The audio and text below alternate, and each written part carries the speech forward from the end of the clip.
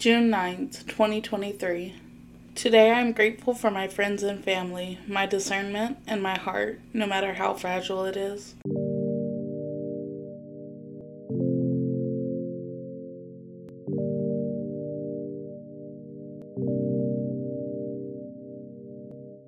Hey guys, it's your host Jasmine, and I'm so grateful to be here. Today we're talking about 4 journal prompts that are life-changing. Let's get into it. Out of the 4 journal prompts that we're going to go over today, I'd like you to choose 1, maybe 2, that you're interested in doing. Whatever sticks out to you is the one you should do. Also, if one sounds the scariest, that's the one you should be doing. The first journal prompt I want to go over is write a letter to your younger self. This journal prompt I've noticed helps heal childhood trauma. If you have any inner child work to do, or you need to gain closure, this is a really great prompt to work on. So I think it's important to define an age. I don't want you to just write a letter to your younger self. I would like you to write a letter to yourself at a certain age. So 12-year-old Jasmine, 10-year-old Jasmine, 8-year-old Jasmine. You pick the age and write a letter to that self. This is important because not only does it take you back to that time in your life, but then you know exactly what's coming next. You can have a little more grace for yourself. You can have a little more compassion for your past self.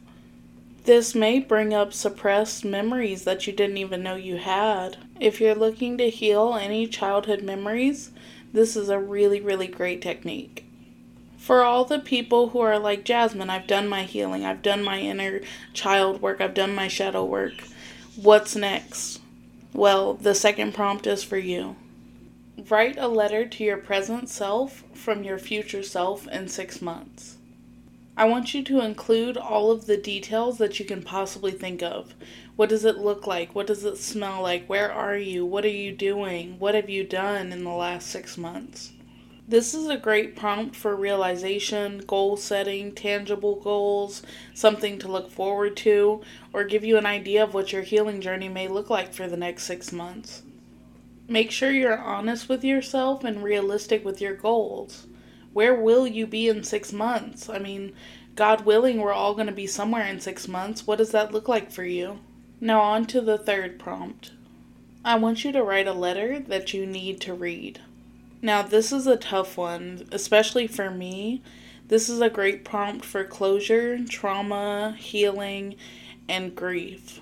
I lost my little brother to gun violence in 2016, and the grief that I felt was just immeasurable. It was vast, it was painful, it was every day. And this prompt helped me kind of cope. I really needed to talk to my brother. I needed to hear from him that he was okay. We're all waiting to hear something from someone. And sometimes it's not possible, and sometimes it's just not likely that you'll get that kind of closure. So that's why I want you today to write down a letter you need to read. Whether that may be somebody here on this planet or not. Maybe you just need to hear something. Release that pressure and confront what you've been avoiding. And the fourth journal prompt is write a letter that you need to write. This may be a letter to someone. This may be an apology. This may be to yourself for any guilt or wrongdoings or burdens or baggage that you may carry.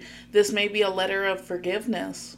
What is something that you need to express and get off your chest today? What have you been carrying around for years and years just avoiding? And there we are, folks, the 4 journal prompts. Letter to your younger self, pick an age. Letter to yourself in 6 months, letter you need to read, and a letter you need to write. Have fun, take care of yourself before and after writing these, and I'll see you next time. Love ya.